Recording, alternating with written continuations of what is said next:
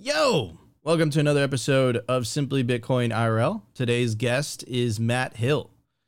He's the CEO of Start9 Labs, one of my favorite companies in the space. So many interesting things they're doing. They just released the Embassy Pro, which in my opinion is going to change everything. We're going to get to all that, but before, I want to give a very special shout out to the company that powers the show, swanbitcoin.com. It's the best place to buy Bitcoin. Swan, the best way to build your Bitcoin stack with automated Bitcoin savings plans and instant purchases, serving clients of any size from $10 to $10 million. As a company by Bitcoiners for Bitcoiners, I highly recommend them. Go check out swanbitcoin.com today. I want to say hello to my guest, Matt. It's always a great time. I don't think we've done a Simply Bitcoin IRL before. I think we've just done the regular show, but welcome, man. And I was telegramming you because for a fact, because so to kind of give everyone the short story, right? We were on the floor of Bitcoin 2022 and I went to the Start9 booth and Matt and I knew each other from before, and I went up to him and he's like, Nico, I got to tell you about the Embassy Pro. And, I don't really buy things on the floor, but when he was convincing me, I was like, here, take, that meme, take my, I put money on the pre-sale of the Embassy Pro, and I'm really excited for it. I'm really looking forward to it because one of the things, guys, that I have issues with, for example, Raspberry Pi as my node is, unfortunately, it takes a long time to sync sometimes. So especially if you've been using that Bitcoin wallet for a long time, but the Embassy Pro is a workhorse. I think it has an i9 in it. Is that correct? Or an i7? 7. An i7. So what is the Embassy Pro? What is your logic behind it? And who's it for? Give me 1 second. I actually just had someone walk in real quick. So we're trying to join the Twitter Spaces so that we can be live with the company account here and all good. Okay. Password manager sharing issues. Yeah, don't worry about it. Okay. If it syncs, it syncs. Sorry. Question: Embassy Pro. Who's it for? Why'd we do it? Yes. Who's it for? Why'd we do it? Why'd you do it? Better said. Oh, okay. Because the Raspberry Pi, as more and more people are beginning to recognize, has some sort of essential shortcomings when it comes to reliability and scalability of these self-hosted software systems. The Raspberry Pi is really designed for originally children to kind of tinker with mini PCs and learn how to do coding and to host software. Early on, the Bitcoin ecosystem adopted Raspberry Pis as the go-to easiest, cheapest, yet adequately powerful way to run a Bitcoin node. And to be fair, that's true, right? Raspberry Pis are fine. In fact, the Embassy One, we continued to sell with the Raspberry Pi as our single board computer base. It just has its limitations. And those come in a variety of factors, primarily from an inadequacy of power. So for instance, if you want to plug in like a big HDD or multiple SSDs into the Raspberry Pi, it's going to fail. It just doesn't provide an enormous amount of actual power to devices that are plugged into it, and so can lead to things like data corruption if you attempt to do that. Number two is the CPU is just not super strong. So when it comes to like syncing Bitcoin, that's going to be the primary bottleneck, and you're going to get sync times anywhere from like 2 days to 2 weeks, depending on a variety of other factors like bandwidth and whether or not you're running a 4 gig Pi or an 8 gig Pi. But anyway, long story short, the Raspberry Pi just is kind of an entry-level beginner's device. And what we need for not only Bitcoin and Lightning and all of these layer 3 applications that are coming online, but also for just the whole host of other applications out there that have nothing to do with Bitcoin, but are really important to the concept of self-sovereignty, privacy, censorship resistance. They have compute and RAM and disk needs that the Raspberry Pi just wasn't going to fulfill out of the box. So we knew something more powerful was necessary. And we took the initiative to get ahead of that. I mean, way before the industry was even moving away from the Raspberry Pi, we had the Embassy Pro already in the works, already pre-selling it. And so we just we knew where the trend was going and decided to get ahead of it and put the best, biggest, baddest thing out there. The Embassy Pro is, like you said, it's an i7, 32 gigs of RAM, comes with a 2 terabyte NVMe, and it is based on Purism's Pure OS, which by as part of the bootloader disables the Intel Management Engine, which is sort of the known backdoor of Intel chips. Purism has managed to disable that in firmware, and so it's also the most secure device that you can get that is based on an Intel chip. So yeah, and that's exactly what you told me on the floor of the Bitcoin conference, and I was really excited. And what got me excited was when you told me, it's like, because I'm an Electrum junkie, I've been using it for a while. I know people are like Sparrow, Sparrow, Sparrow, but I don't, it's my taste, and you got to leave me alone. And the Raspberry Pi, it just takes so long to sync, right? Especially if you've been using that Bitcoin wallet for a long time and you just have all these addresses, it just takes at least a minute or two. And then another thing that you were telling me that was really fascinating was this concept of being, I know that you told me over Telegram that it's not going to be available to Q1, but this ability to be able to connect to your node remotely over ClearNet. And you were telling me on how you were going to do that behind a domain and all these very interesting stuff. So could you tell the audience about that? Because I think ideally that's what I've been looking for a long time, right? If I'm overseas, if I'm traveling, which I do a lot, right? And I spin up my Electrum wallet. Unfortunately, I'll connect it, either you could do through Tor, but just kind of be at, it's kind of very slow. Or what I mostly do is, of course, I have different Bitcoin wallets. I turn on a VPN and I just use the Blockstream Electrum server, right? And that sucks, right? Because you're doxing some of those Bitcoin addresses to Blockstream. Even though I love Atom, I think it's a great company, but still, ideally, this is Bitcoin. You want to minimize that trust. So, could you talk a little bit about that functionality that you guys are looking to implement into the Embassy Pro? Yeah, and to be clear, it will not just be the Embassy Pro.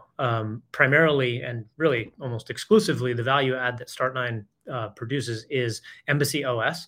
The Embassy Pro is just a powerful hardware device that comes pre-installed with Embassy OS, but then you have the Embassy One. Both of these things will be fully capable of serving over ClearNet, as you described. But I'll provide a little bit more background and context here.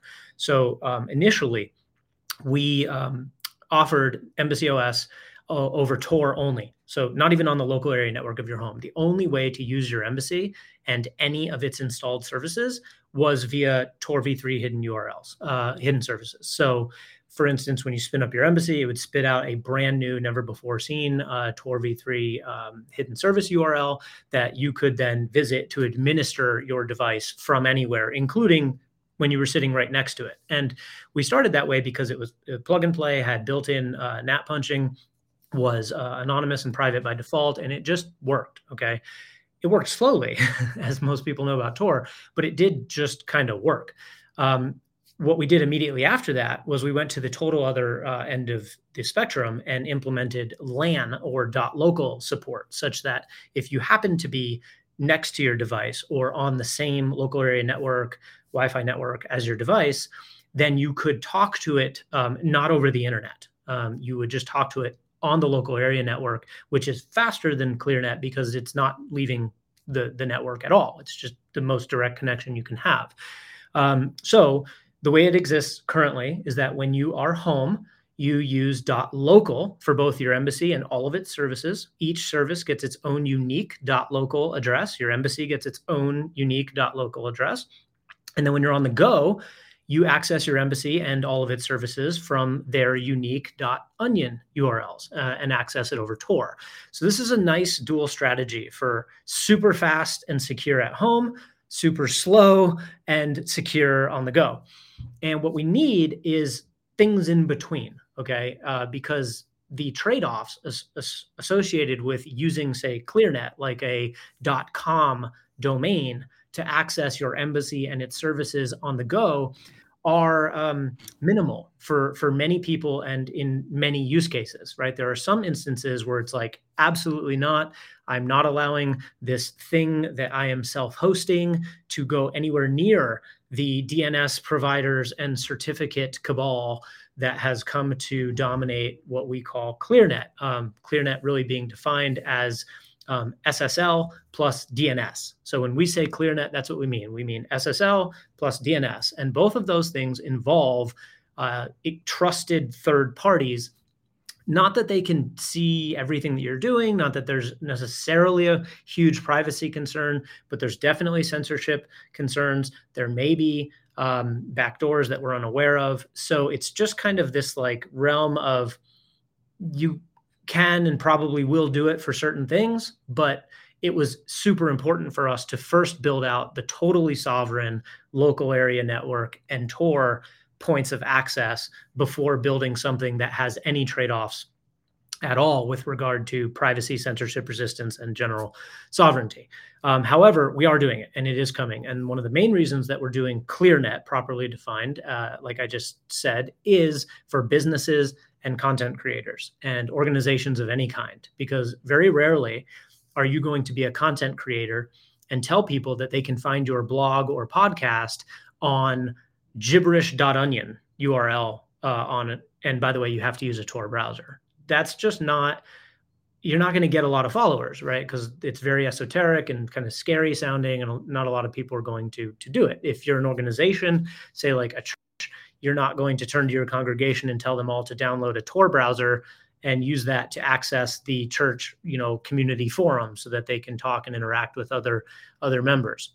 So ClearNet is the way here, which is that in the near future, as you said, Q1 targeting next year, you will be able to reserve a ClearNet domain, either at your own choosing or bootstrap one through Start9, like, nico.start9.me or something like that, in order to host both your embassy and its main dashboard, as well as any and every service that you choose to also strap onto that domain or subdomain thereof.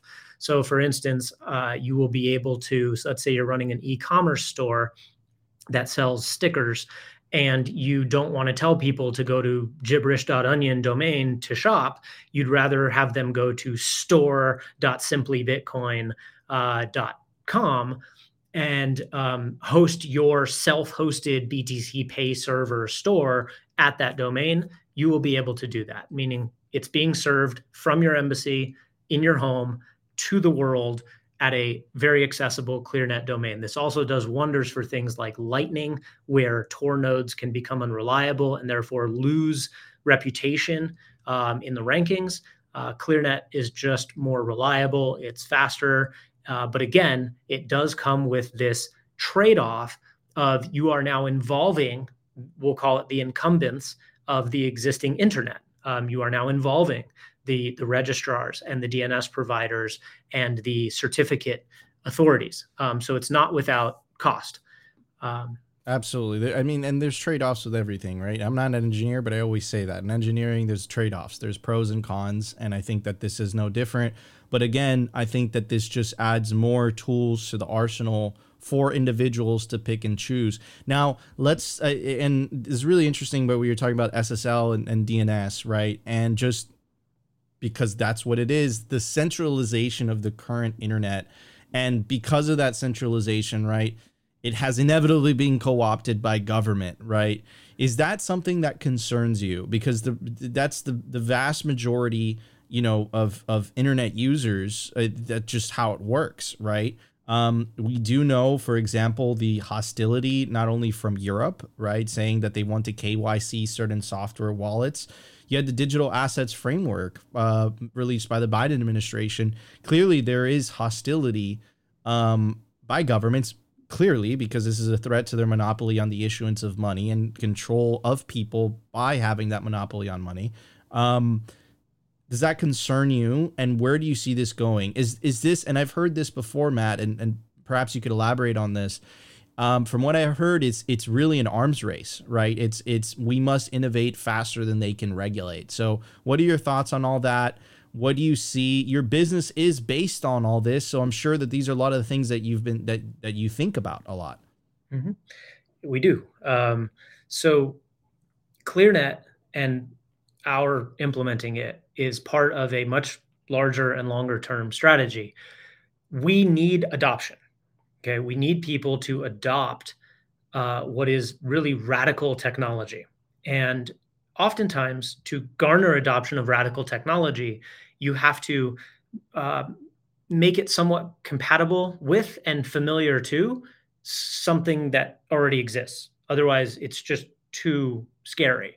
Now, for hardline Bitcoiners and sort of our initial market and community and people who have supported us, that's not such a crazy thing. Like they're willing to go out on a limb and try something new. It's sort of what Bitcoin does to you. It sends you down this rabbit hole, and suddenly there's the memes of somebody going from like a corporate job with a tie on to just being like a hairy person in the woods, and that's what it does to you. And so, but that's not the most of the world right now. And we really, to win this, need eventually a lot of people switching over to the new technology. Otherwise, the old technology will just persist through inertia. And so, while we're not necessarily ready for mass adoption right now, we have to start taking measures to get ready for them. And part of that is this ClearNet story of enabling people to self-host on the existing internet, as opposed to what we currently have, which is self-hosting on either the local area network of your home, which is super lonely and allows you to interface with things, but doesn't allow others to, or two, over Tor, which is not only sort of inherently slow, but is also under attack and has been for many, many months. And so is very unstable and unreliable.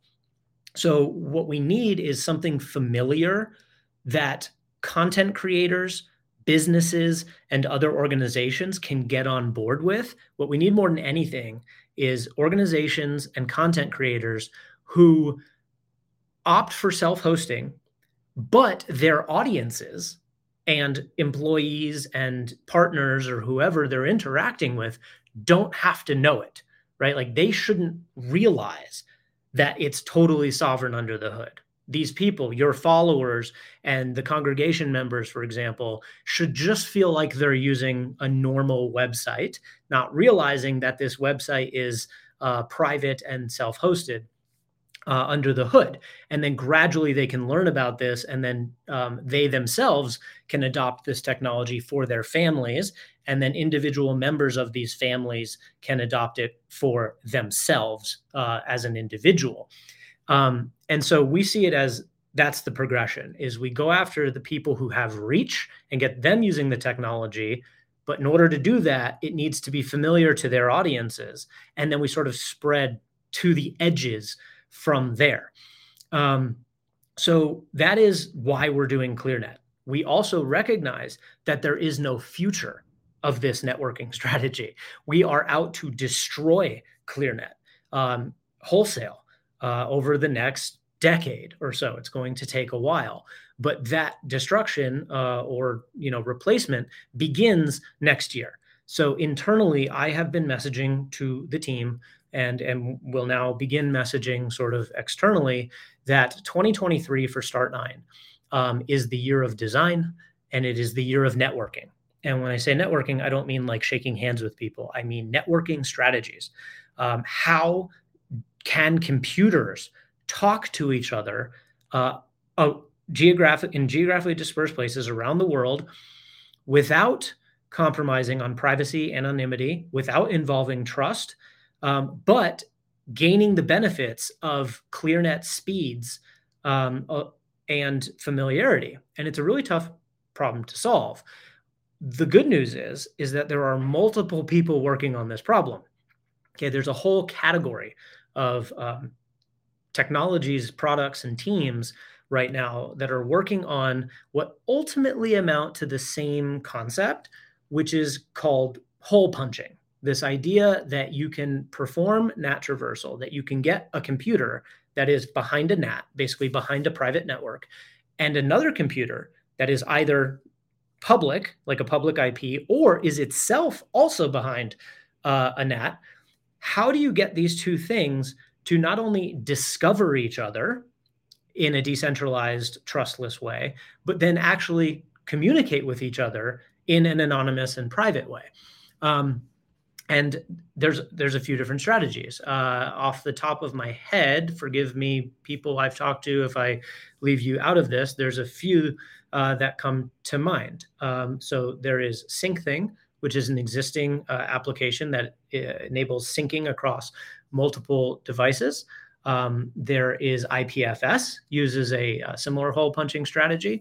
You have things like in the Bitcoin space, you have like Synonym.2, you have Impervious AI, you have Keat, which is a peer-to-peer video conferencing app that is built on Hole Punch.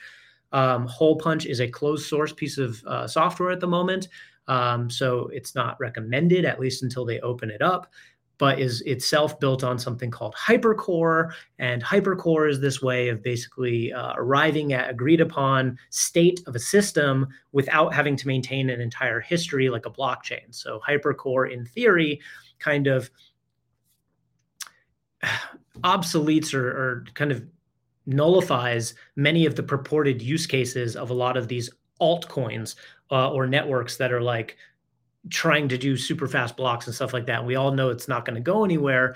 But the idea of arriving at state without having this sort of Byzantine, fault tolerant consensus system underneath it, meaning it won't resist a wholesale, large-scale nation-state attack, but for most use cases on most days, it's going to be perfectly adequate for you on a private network. So I know that was probably a lot of gibberish. Ultimately, what this amounts to is this. Throughout the year of 2023, the number of different ways that you will be able to access and use both your embassy and all of the services running on your embassy, and the ability of other people to access and use those services if you so choose, meaning you want people to shop at your store, the number of ways that will be possible are going to proliferate. We are then going to take all of these different networking strategies like Tor, local area network, ClearNet, any form of hole punching, which always involves some third-party server that stores, ephemeral IP and port information. All of these things are going to be buried. We're going to obfuscate them. We are not going to burden the user with understanding anything that I just said.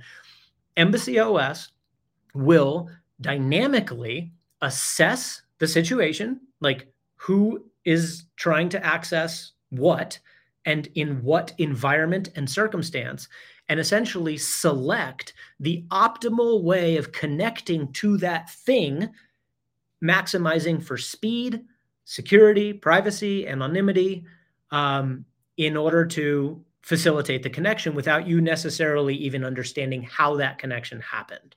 Obviously, if you want more granular control, you will be able to have it, as in you can go in and disable or enable different strategies based on your threat model and risk tolerance. Of course. And I love this, Matt, and it's really fascinating, and it didn't sound like a bunch of gibberish to me. I think what you're doing is really fighting for, because we kind of have to take a step back for people that understand how the internet works today, right? The internet works today if I want to message Matt, let's just, the most simple example, really, right? Even if I use Signal, that is great. Even if I use Proton Mail, which is great, they believe in encryption. They don't want to access your messages. Unfortunately, I can't just send a message directly to Matt. It has to go from me to a Signal server to a Proton server, and then it goes to Matt, right? And what I believe what you guys are fundamentally doing, and I think that the Bitcoin node, and I love Bitcoin for this reason, is the Trojan horse in all this, right? It's the reason as to why someone would run a dedicated computing device, server, whatever you want to call it. That's what I believe is the end goal here. Now, Matt, the thing that worries me and something that I've learned over the last 5-6 years as a Bitcoin educator is, unfortunately, human nature, right? And unfortunately, a lot of people, Benjamin Franklin has that famous quote, right? The people that would trade, liberty for security deserve neither. And what I've learned, right, unfortunately, specifically in developed countries, in a developing country, you don't have that luxury, right? But in developed countries, a lot of people tend to pick convenience, right? And that's just a sad reality. How do you propose making sovereign computing as convenient for individuals as the centralized co-opted systems that we have today? Great point, and then great question. I want to comment on the point, and then I'll answer the question. So the first point being about Signal, Proton Mail, basically these privacy preserving hosted centralized services. It is far worse than your characterization of it. And here's why. Not only is a signal, and that's not a pun, right? Not the electrical signal to use Signal, the messaging app, going from your device to a Signal server to your counterparty's device. So you're having a chat with me and it's going like this. Signal's sitting right in the middle. Presumably, that is end-to-end encrypted such that Signal itself cannot read the messages. But as you stated, they can definitely do like network graph analytics. They know who you're talking to, they know when you're talking to them, and oftentimes that alone is undesirable or can even be incriminating in certain circumstances and in certain jurisdictions. It's worse than that because Signal, and I was trying to search for like a nuanced way to say this the other day, and at some point I'll put a tweet out, a little thread that kind of explains this, but maybe explaining it here will actually help me compose this. When a piece of centralized hosted software advertises itself as open source, that can actually be a negative thing. Okay. And here's why. Because it gives you a very false sense of security. A lot of people, when they hear Signal is open source, they just go from A to Z and sort of assume that the app they're using on their phone and the servers with which they're communicating through, or through which they're communicating, are actually running that code. You have no idea what code is running on your phone or on their servers. Signal could absolutely write a bunch of open source code, publish it, and then run some other fucking code on their server, and you have no way of validating this. So in fact, if your Signal, and if Signal is captured, and I'm not saying that they are, it's actually just a giant net for everyone who wants to be private.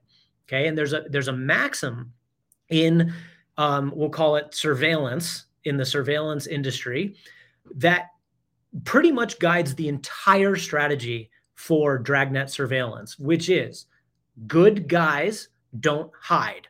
Bad guys do hide. That is the overarching maxim. So what you can do with this knowledge, right? And it's wrong, of course, right? Good guys hide because they value their privacy, but that's not the maxim that they're seeking. What they're saying is anyone who openly seeks privacy preserving, anonymous, encrypted technology is presumably or potentially a bad guy. So we're going to look much closer at them. So with that maxim in mind, pretty much every centralized hosted service that advertises itself as the private thing or the anonymous thing is potentially a giant fucking net, and you're walking right into it. You're better off just using Facebook. Okay. You're better off just like using open things because that's not where they're looking. They assume that anyone who's using those things is totally benign and a good guy because they're not trying to hide. So it's this really nasty situation where it's almost impossible to be private. You either have to communicate on things that are not private inherently, or you have to communicate on things that you think are private, but could be anything at all. We are the middle, we're the way to get through that, which is self-hosting, right? The only way that you can know that the privacy code and technology that you are using is actually preserving your privacy and anonymity is to host it yourself. That's the only way. And unfortunately, that is just really hard to do, or at least it has been traditionally, which is why we exist. That's our reason for existence, is to make self-hosting Easy. Okay. So that's just an elaboration on your first comment. It's much worse than many people think. Okay. Number two, I don't remember what you asked. What did you It's ask? convenience. It's convenience, right? Which, by the way, great explanation, and that absolutely blew my mind because at the end of the day, yeah, I'm pulling up my Proton Mail app and it says end to end encrypted, but again, you're taking their word for it, and that's a really good point. I never thought about that. So, Matt, the original question was, let's talk about human nature and convenience, right? The sad reality is the vast majority of people are always going to pick convenience just because it's just human nature. It is what it is. I've learned this being a Bitcoin educator for years now. Yeah, let me just not take self-custody. I have to wait for FTX to blow up. A rug pull needs to happen for me to be like, okay, not your keys, not your Bitcoin. So, and it applies the same thing to sovereign computing, right? Unless, and this is I believe this is just the reality, unless you make it as convenient, right, for someone, or close to as convenient for someone to have their own dedicated, Bitcoin node, which you guys are already doing, which eventually becomes their own dedicated server of which they can have communications and all of that other stuff. How do you incentivize individuals to do that? Because, if enough people don't do this, then isn't going to be very easy for governments, intelligence agencies, the three-letter agencies to kind of single out, who is doing what, right? Isn't it kind of, the Bitcoin model, Vietes y Numitis, power in numbers, is that required for this? And what do you think your solution would be to the convenience factor? I'm going to add to this a little bit, and then I want to get your thoughts, Matt. Everyone has a router at their home. Everyone kind of already has a dedicated device that's constantly plugged into the internet. And that seems like a great excuse to get a Bitcoin node in there, or a dedicated sovereign server in there. So what are your thoughts on this problem? I know you've thought about this, so let me know. Okay. I'll answer the first one first. Let's talk about convenience as the battleground. You're right. That is exactly where this battle is taking place. In any purchase that a consumer makes, or an individual, in any value transaction, there's a cost benefit analysis that everyone is making, whether it is super subconscious and implicit, or whether they're explicitly, researching all the pros and cons of any given purchase. And traditionally, the cost benefit analysis that people have done and are continuing to do in many cases when it comes to SaaS, software as a service, cloud computing, if you want to think of it that way, apps on your phone that plug into third-party servers, which they all do. The cost benefit analysis that people have done on that has been pretty lopsided. They have said, this thing is free, freaking cheap, if not totally free, and it's got loads of benefits. It allows me to do such and such on my computer, and the costs are super low, again, if not free. There's something in the back of their mind that tickles them that says, where is the real cost, right? And more, they're starting to figure out what that real cost is. This phrase that if you're not paying for the product, you are the product. I'm very happy that is becoming popularized. I still don't think people fully understand what that means. But at least it's starting to enter the general public consciousness, is that when you are the product, the cost is basically everything about you. The goal of any cloud computing or SaaS company is to profile you as best as they possibly can. And I don't even mean this in like a your Bob type of profile. You're just number XYZ, right? It's not super personal. It's just that their goal is to understand everything about you, not only so that they can improve the products that you are using of theirs, but also so that they can sell that data to advertisers or other interested parties, right? Maybe government. And so they're essentially monetizing your data and your identity, everything about you. And more, people are starting to recognize this hidden cost, this sort of indirect cost of these products, and they're starting to reject them. And this is expressing itself, ironically, through regulation and laws, right? You actually have policy now coming into play that requires SaaS providers, cloud providers, app developers to minimize what they collect about you and to make it and to be transparent about what they're collecting about you and to afford you ways of opting out of that collection, which means that more and more these companies are not going to be able to monetize you as an individual. They're not going to be able to productize you to the same extent that they used to be able to, which means that they're actually going to, interestingly, be pivoting to more of a normal business model, which is to charge you money.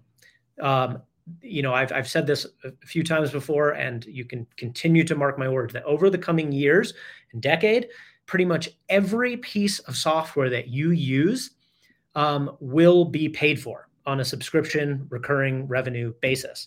The free tiers of these things are going to get smaller and smaller and smaller, and the costs are going to get higher and higher and higher until you are basically getting nickel and dimed out of your ability to pay rent because of all the streaming services and apps that you are using on your phone. And as that happens, more and more people are going to, the cost benefit analysis is going to begin shifting because the cost is no longer hidden. The cost is direct and apparent. And so they're going to start looking at these apps and going, well, it does these things for me, but it also costs $20 a month. And so I'm going to not use it, or I'm going to look for an alternative. Secondly, and to the other side of your question, which is the convenience portion, the perception of benefit, okay? The perception of benefit of, say, some centralized, powerful tech company that made an app is really, really high. They assume that it's going to work awesome. They assume that, since it's so big and everyone uses it, that it's good. Like the perception of benefit is very, very high. And when they think about like indie open source, kind of off the grid, do it yourself software, there's a perception that it is lacking. It is harder to use. It is harder to set up. And to be fair, these perceptions are largely accurate, or at least have been for the last couple of decades, because these centralized companies are very wealthy and have been able to garner these massive valuations and sell stock for over 40x revenue type of stuff. They've been able to hire giant teams of developers to create wonderful products. From my perspective, what they don't realize is that they've been doing the R&D for us. That's our R&D department, Google and Apple. They're doing all the research. They're iterating all of the services to teach us, the open source community, how to do it right. And the tide is turning. The open source software services and applications are learning from their again, R&D department predecessors and making better and better software. And so the perceived benefit of these two things are going to gradually get closer and closer and closer. So what you have is two complementary trends as we perceive it. And we do our outlook for the coming decade. You have centralized software as a service, cloud applications are going to have this rising cost. And more importantly, perception of cost. Like, not only are people going to be paying with their data and privacy, but they're also going to be paying with their wallet. So the cost is rising. The perceived benefit is at best going to stay flat, maybe go up a little bit. But on the other side of the equation, when it comes to self-hosted open source software, the perceived cost is going to go down and down and down as we and others make it dramatically easier to use and build better and better user interfaces and user experiences around the software. The perceived cost of getting up and running is going to go down. It is inherently free for life, right? It is inherently free in open source software, so you don't pay for it. At most, you're paying an upfront capital cost for the computer itself, right? You need hardware. You got to run it on something. But that's a one-time fee. Maybe you get a new device every 5 to 10 years. But those savings are immediately apparent. Like that capital expense will pay itself off in a matter of months, according to how we view rising costs. So our primary focus on a daily basis is to make the convenience better and better and better, right? We call it convenience parity. If software as a service is up here, we're down here, and we're going to go like this. We're just going to get closer and closer and closer to the convenience that people are used to. I don't think we can ever reach it. I think that it's an asymptotic approach. We will never be as convenient as the centralized third-party model, because that third-party centralized model is inherently built on the concept of we'll do it for you. You don't have to do anything. We'll just do it for you. Whereas the core principle of our model is you'll do it yourself and you'll own it, right? You'll be free. You'll have total control. And while we can make the latter feel increasingly like the former, it's always going to be easier to have somebody do something for you than for you to do it yourself. But we think we can get close enough that the gap in convenience will be negligible to the massive discrepancy in cost, as in what we're doing is free and easy, and there's no privacy invasions, no chance of censorship. It's totally sovereign. You're free. That's like a huge benefit. Whereas theirs will be the surveilled, censored, high fees, monthly subscription. Like, we're going to blow them out of the water on the cost side, even if we can't quite get there on the convenience side. And that's fascinating. And I really like how because it's true, right? And honestly, Matt, I would rather pay up front than be the product. Wait, you want to own nothing and be happy? Does Nico want to own nothing to be happy? Brother, I battle that stuff every single day. I want to be just as free as you. But dude, first of all, fascinating analysis and just breaking it down. So another interesting point, Matt, and I think that there's two utopias that people on different ideological bases, they look at the world, right? You have the collectivist utopia, and believe it or not, and I see this all the time in Bitcoiners, you have the libertarian utopia, right? And that's something that we all have to understand that it's very real. And one of the things, right, let's say in the ideal world, everyone's running their servers. Amazon web servers, like, man, it becomes a museum where you walk in there and it's like, this is how the internet used to work, right? But at the end of the day, right, and for anyone who doesn't know, the vast majority of the internet is connected by cables, undersea cables, right? And those can be potential vulnerable points of capture for governments. How does that fix that? How does a peer-to-peer internet, what we're all dreaming, what we hope to find ourselves in the future in, how do you guys actually mitigate the actual physical cables that the internet is connected by or connected with? Yeah, you're talking about the long game here, the end game, right? The final boss of everything is surprisingly the physical world. When we first started Start9, I told my co-founders at the time that if we succeeded wildly, that if we really succeeded in bringing a new computing paradigm to this world and it grew, that over time, the only way that it would survive is if we vertically integrated all the way to the mining lithium, right? Like that we would eventually Oh, man. it would eventually get shut down. There's a choke point every single step of the way, right? Like, if we get so successful and we're really a threat, they'll shut the mine down. They'll withhold critical, rare earth metals from our or anybody else's ability to build chips that aren't backdoored. And so we don't need to worry about that right now, though, right? It's a today threat. It's a tomorrow threat. yes, we need to stay one step ahead. We need to be aware that these threats are coming, but you don't solve tomorrow's problems today. That's how you die. You have to Yeah. solve today's problems today. And quite frankly, to be very focused as a team. Otherwise, you get ahead of yourself. So the fiber optic cables are a few steps away. We're not worried about those right now because we can effectively hijack them, right? Mm. For antithetical purposes. I shouldn't say antithetical. They are designed to process information, and we will continue to use them for what they were designed for. But we can make that information encrypted, right? Encryption is the secret weapon here. Yeah. So long as encryption is real, which we have every reason to believe that it is, and there isn't some crazy project that's been going on where SHA-256 is actually broken and the government's just not telling us. I don't believe that. I don't believe that either. No, they don't have the capability.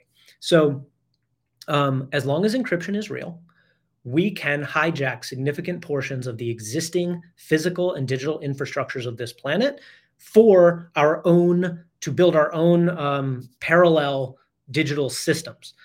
And so long as using encryption and certain networking strategies, such as Tor, is not itself incriminating, then we will succeed, right? The danger here is if a government comes in and says something like, Tor is illegal, okay?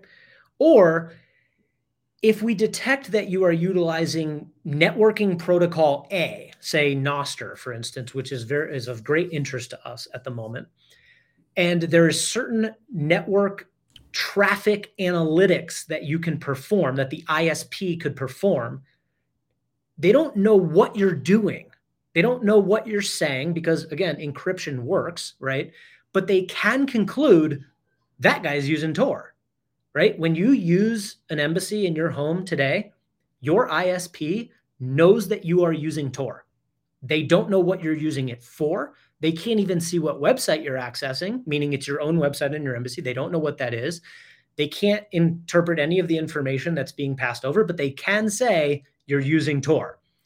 So the problem comes in is if a government just says using Tor is illegal, then we have a problem on our hands. Not a problem, not an insurmountable problem, but it is a definite attack vector.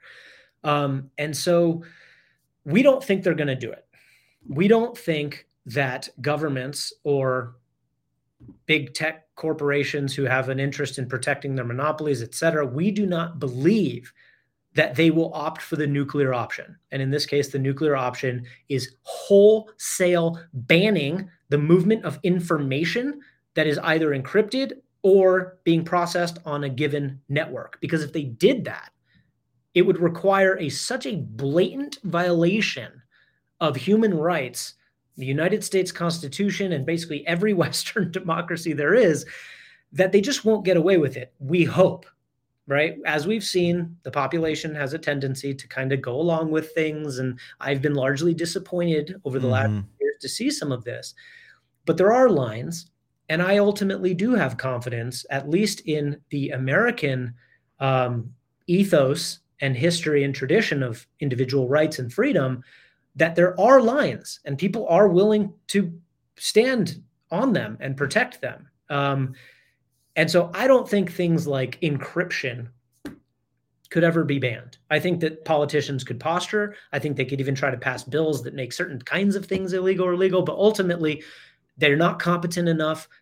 They don't have the numbers. They're gonna lose that battle. So I think that we can hijack, utilize, usurp much, if not all, of the existing physical and digital infrastructure that they have spent building in order to monitor, surveil, and control everyone for exactly the opposite. Beautiful. And you're the part that was fascinating to me, Matt, and this part of the encryption wars, and I think that we are heading towards encryption war 2.0, right? In the 90s was, certain types of encryption was illegal. Then people wore t-shirts with that exact thing. And then, they couldn't win that. And then it's a First Amendment issue, right? And I think we're heading into the second where, for the first time in American history, the U.S. Treasury, specifically the Office of Foreign Asset Control, sanctioned open source software. And the reason that I believe they did that is to attempt to set a precedent, because Bitcoin, whether you like it or not, is a threat to current US sanction policy, which gives the tremendous amount of power to the US government because they've been weaponizing the dollar to get what they want, or to believe they're getting what they want, because you can't make a good faith argument that sanctions are effective either. So yeah, I definitely think that we're heading into the so-called crypto wars 2.0, and I think that can be a point of contention. But what's fascinating to me, Matt, is holy crap, did the founding fathers of the United States 200 something years ago, just because of how much they hated tyranny, did they nail that? And they made it the first one. And it might become one of our most powerful tools in the battle of the separation of money and state. How do you believe we're going in this adoption race? On Simply Bitcoin, we're in the media front. So we fundamentally believe here is a war for hearts and minds. We need to get as many people as possible taking Bitcoin into self-custody, taking that orange pill. If enough people do that, we win, right? But it is an arms race. How do you believe you're doing on your side? And I want to preface that question with, I was also extremely disappointed how effective their propaganda machine was at capturing the hearts and minds of so many individuals and basically leading them like sheep to a slaughter. Unfortunately, I couldn't believe it. So what are your thoughts on that? Well, you definitely nailed the sort of other side of the coin about what I was saying earlier, which is that, what we don't do, except for appearances like this, obviously, is the awareness and education aspect of what's going on, right? So perception of cost, perception of benefit is all, very largely affected, not just by the products and technologies that are being used, but by people's understanding of them.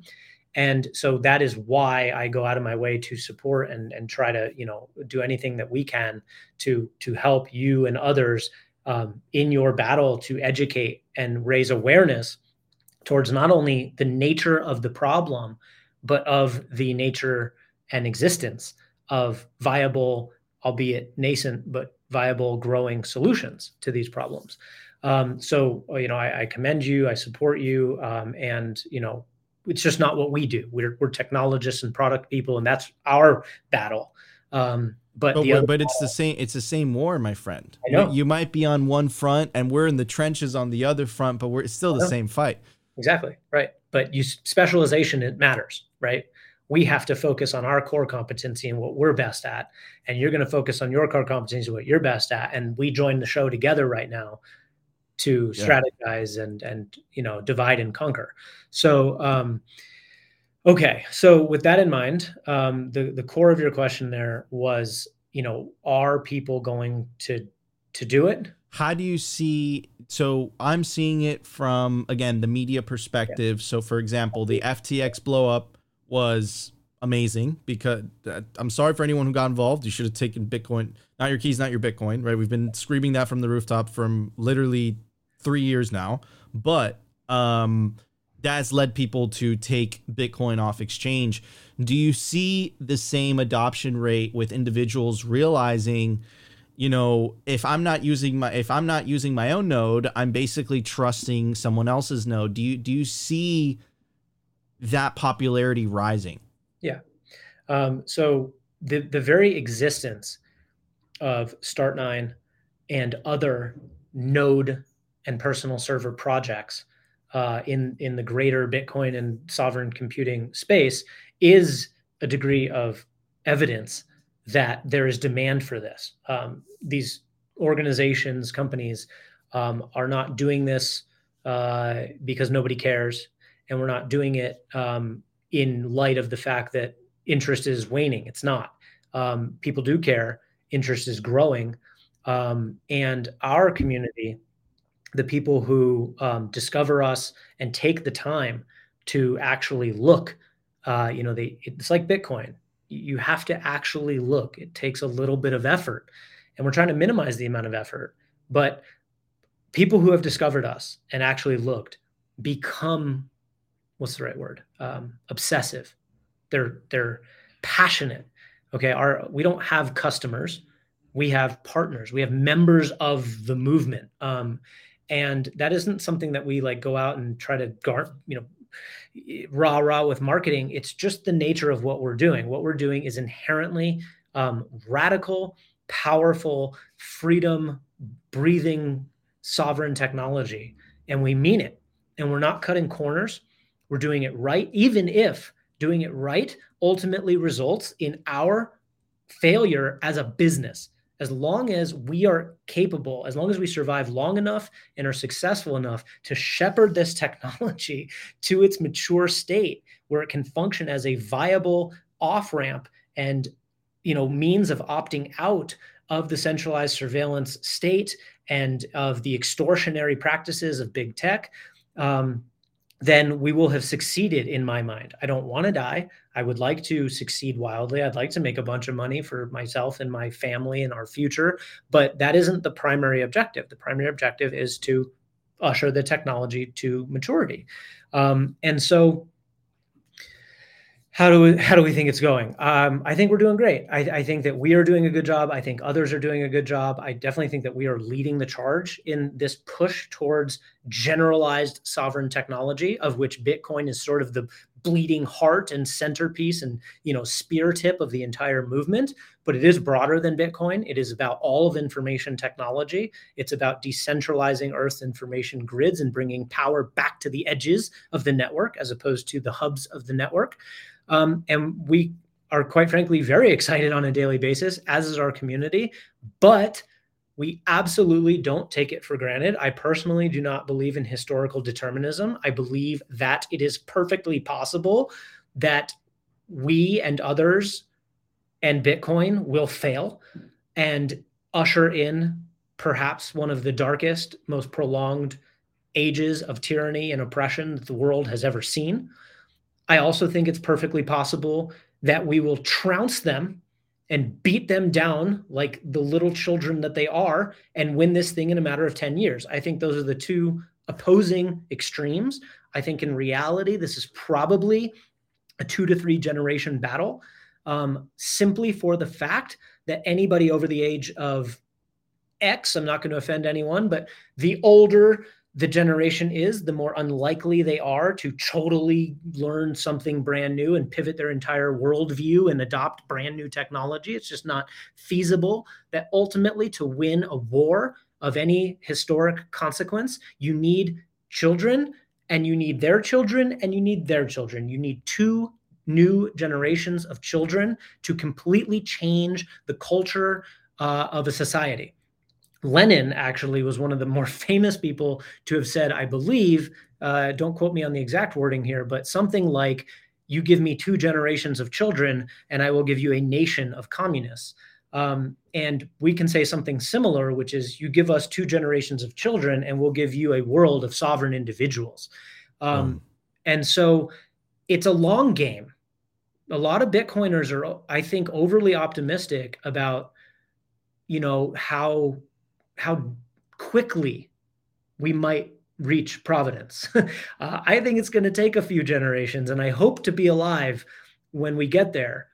But educating children on both the nature of the problem and on the growingly powerful solutions is the key to winning. Absolutely. And, it's crazy because obviously working in the same industry, but we're working in different sectors of this industry, and the militantness and the urgency is the same. I say this every single day, or almost every day. I say, good morning, Bitcoin or slavery. And a lot of people are like, you're being hyperbolic. No, I'm not. Right. They're telling you exactly what they want to do with central bank digital currencies. And Jack Mahler said it best. And you said it perfectly. We're willing to we're willing to die on this hill because we understand what's at stake. And I completely agree with you. The last question, Matt, we see this all the time, right? Whether it's Simply Bitcoin, whether it's Start9, whether, the other militant Bitcoiners, Bull Bitcoin, Francis, right? We all have this. There you go. We all have this. We all have this. I guess we all kind of reach the same conclusion, and we're all looking at it from a perspective of, look, if we don't win this, they're gonna win, and the life that they want for us is just so atrocious. Why is it that we all come to this? Why does Bitcoin do this to people on a psychological level? Is it the freedom? Is it the freedom that they've never tasted before? And all of a sudden, when they have the ability to save and earn in money that a nation state, a country, a dictator, an emperor can't censor or debase, is that what just snaps in people's minds, and then they appreciate this newfound freedom? What do you think that is? Because the reason I'm asking this question is because you said all of that, and it's fascinating to me. I know Opti's listening to in the background, and we are literally, we think the same exact way. We're just fighting on a different front. Why do you think Bitcoin does that to people? Bitcoin proved that it was possible. I know that personally in my mid-20s, I guess I'll date myself. It was about 12 years ago. I was fairly depressed, not for personal reasons. I've always been keenly interested in history and politics and economics, and I didn't see a way. I didn't understand how you could defeat such a horrible beast that has become for lack of a better term, just our society, our world. And I didn't really see a way out. The darkest point was Ron Paul, 2012, where I saw hope in a candidate who seemed to understand the game, was absolutely correct about everything, and had a passionate base of young, intellectual people. And I was like, that is the makings of a revolution. That is what we need.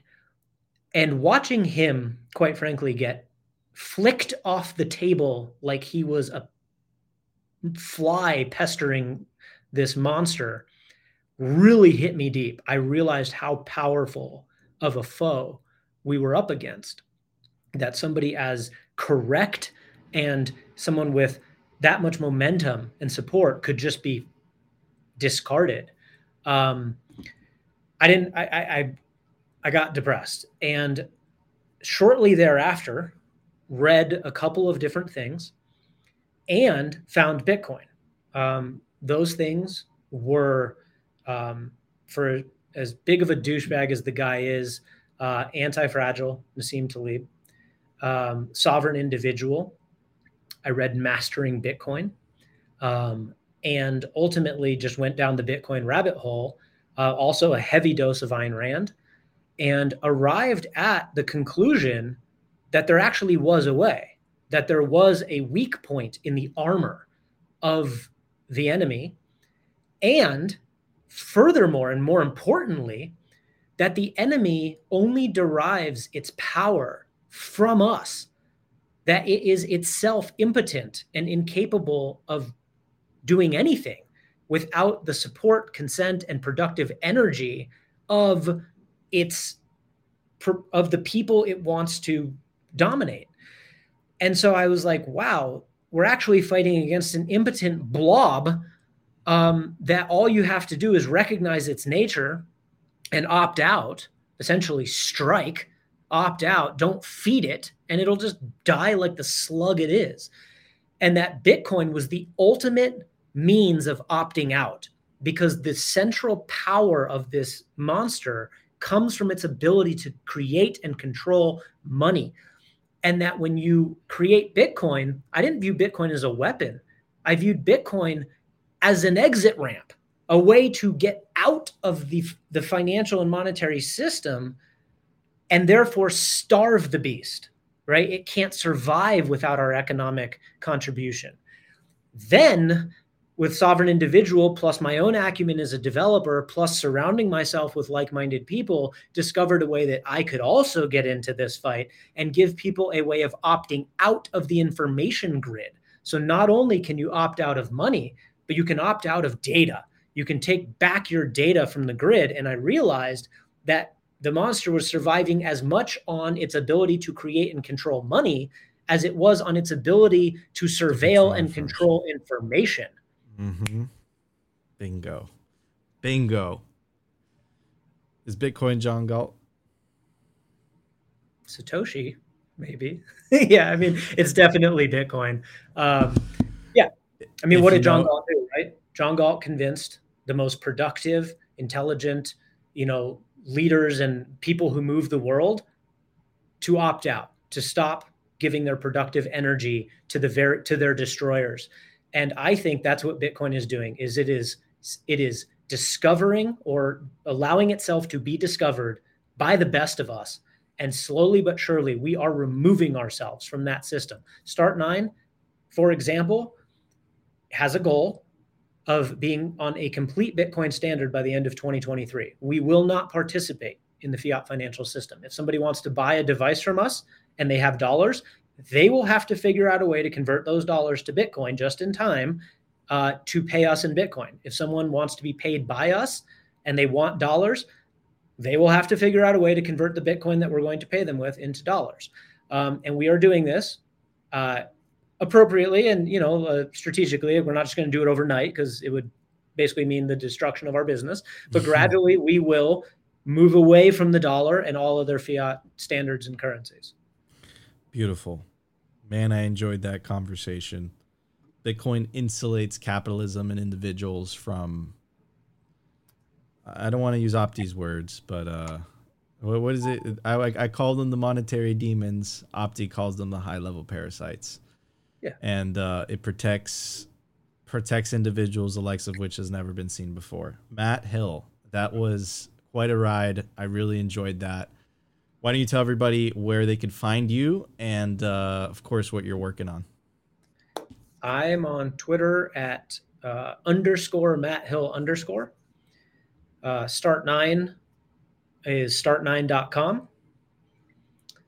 Follow those two tracks and you'll get a good picture of what we do and who we are and why we're doing it, and what products we have available. And we have a Telegram chat, which I don't know off the top of my head. I think it's t.me.start9 _labs. Don't quote me on that, where that's the sort of community hub. Unfortunately, out of all three of those things that I just said, two of them are hosted centralized services. We're working on it. It's soon to change, and I'm sure that you guys will figure it out. Anyways, guys, that was another episode of Simply Bitcoin IRL. Matt, I'm going to put you backstage for a second. We will see you tomorrow back at the live show, 12:15 p.m. Eastern Standard Time. Love you all. We'll catch you tomorrow. See you later. Yeah.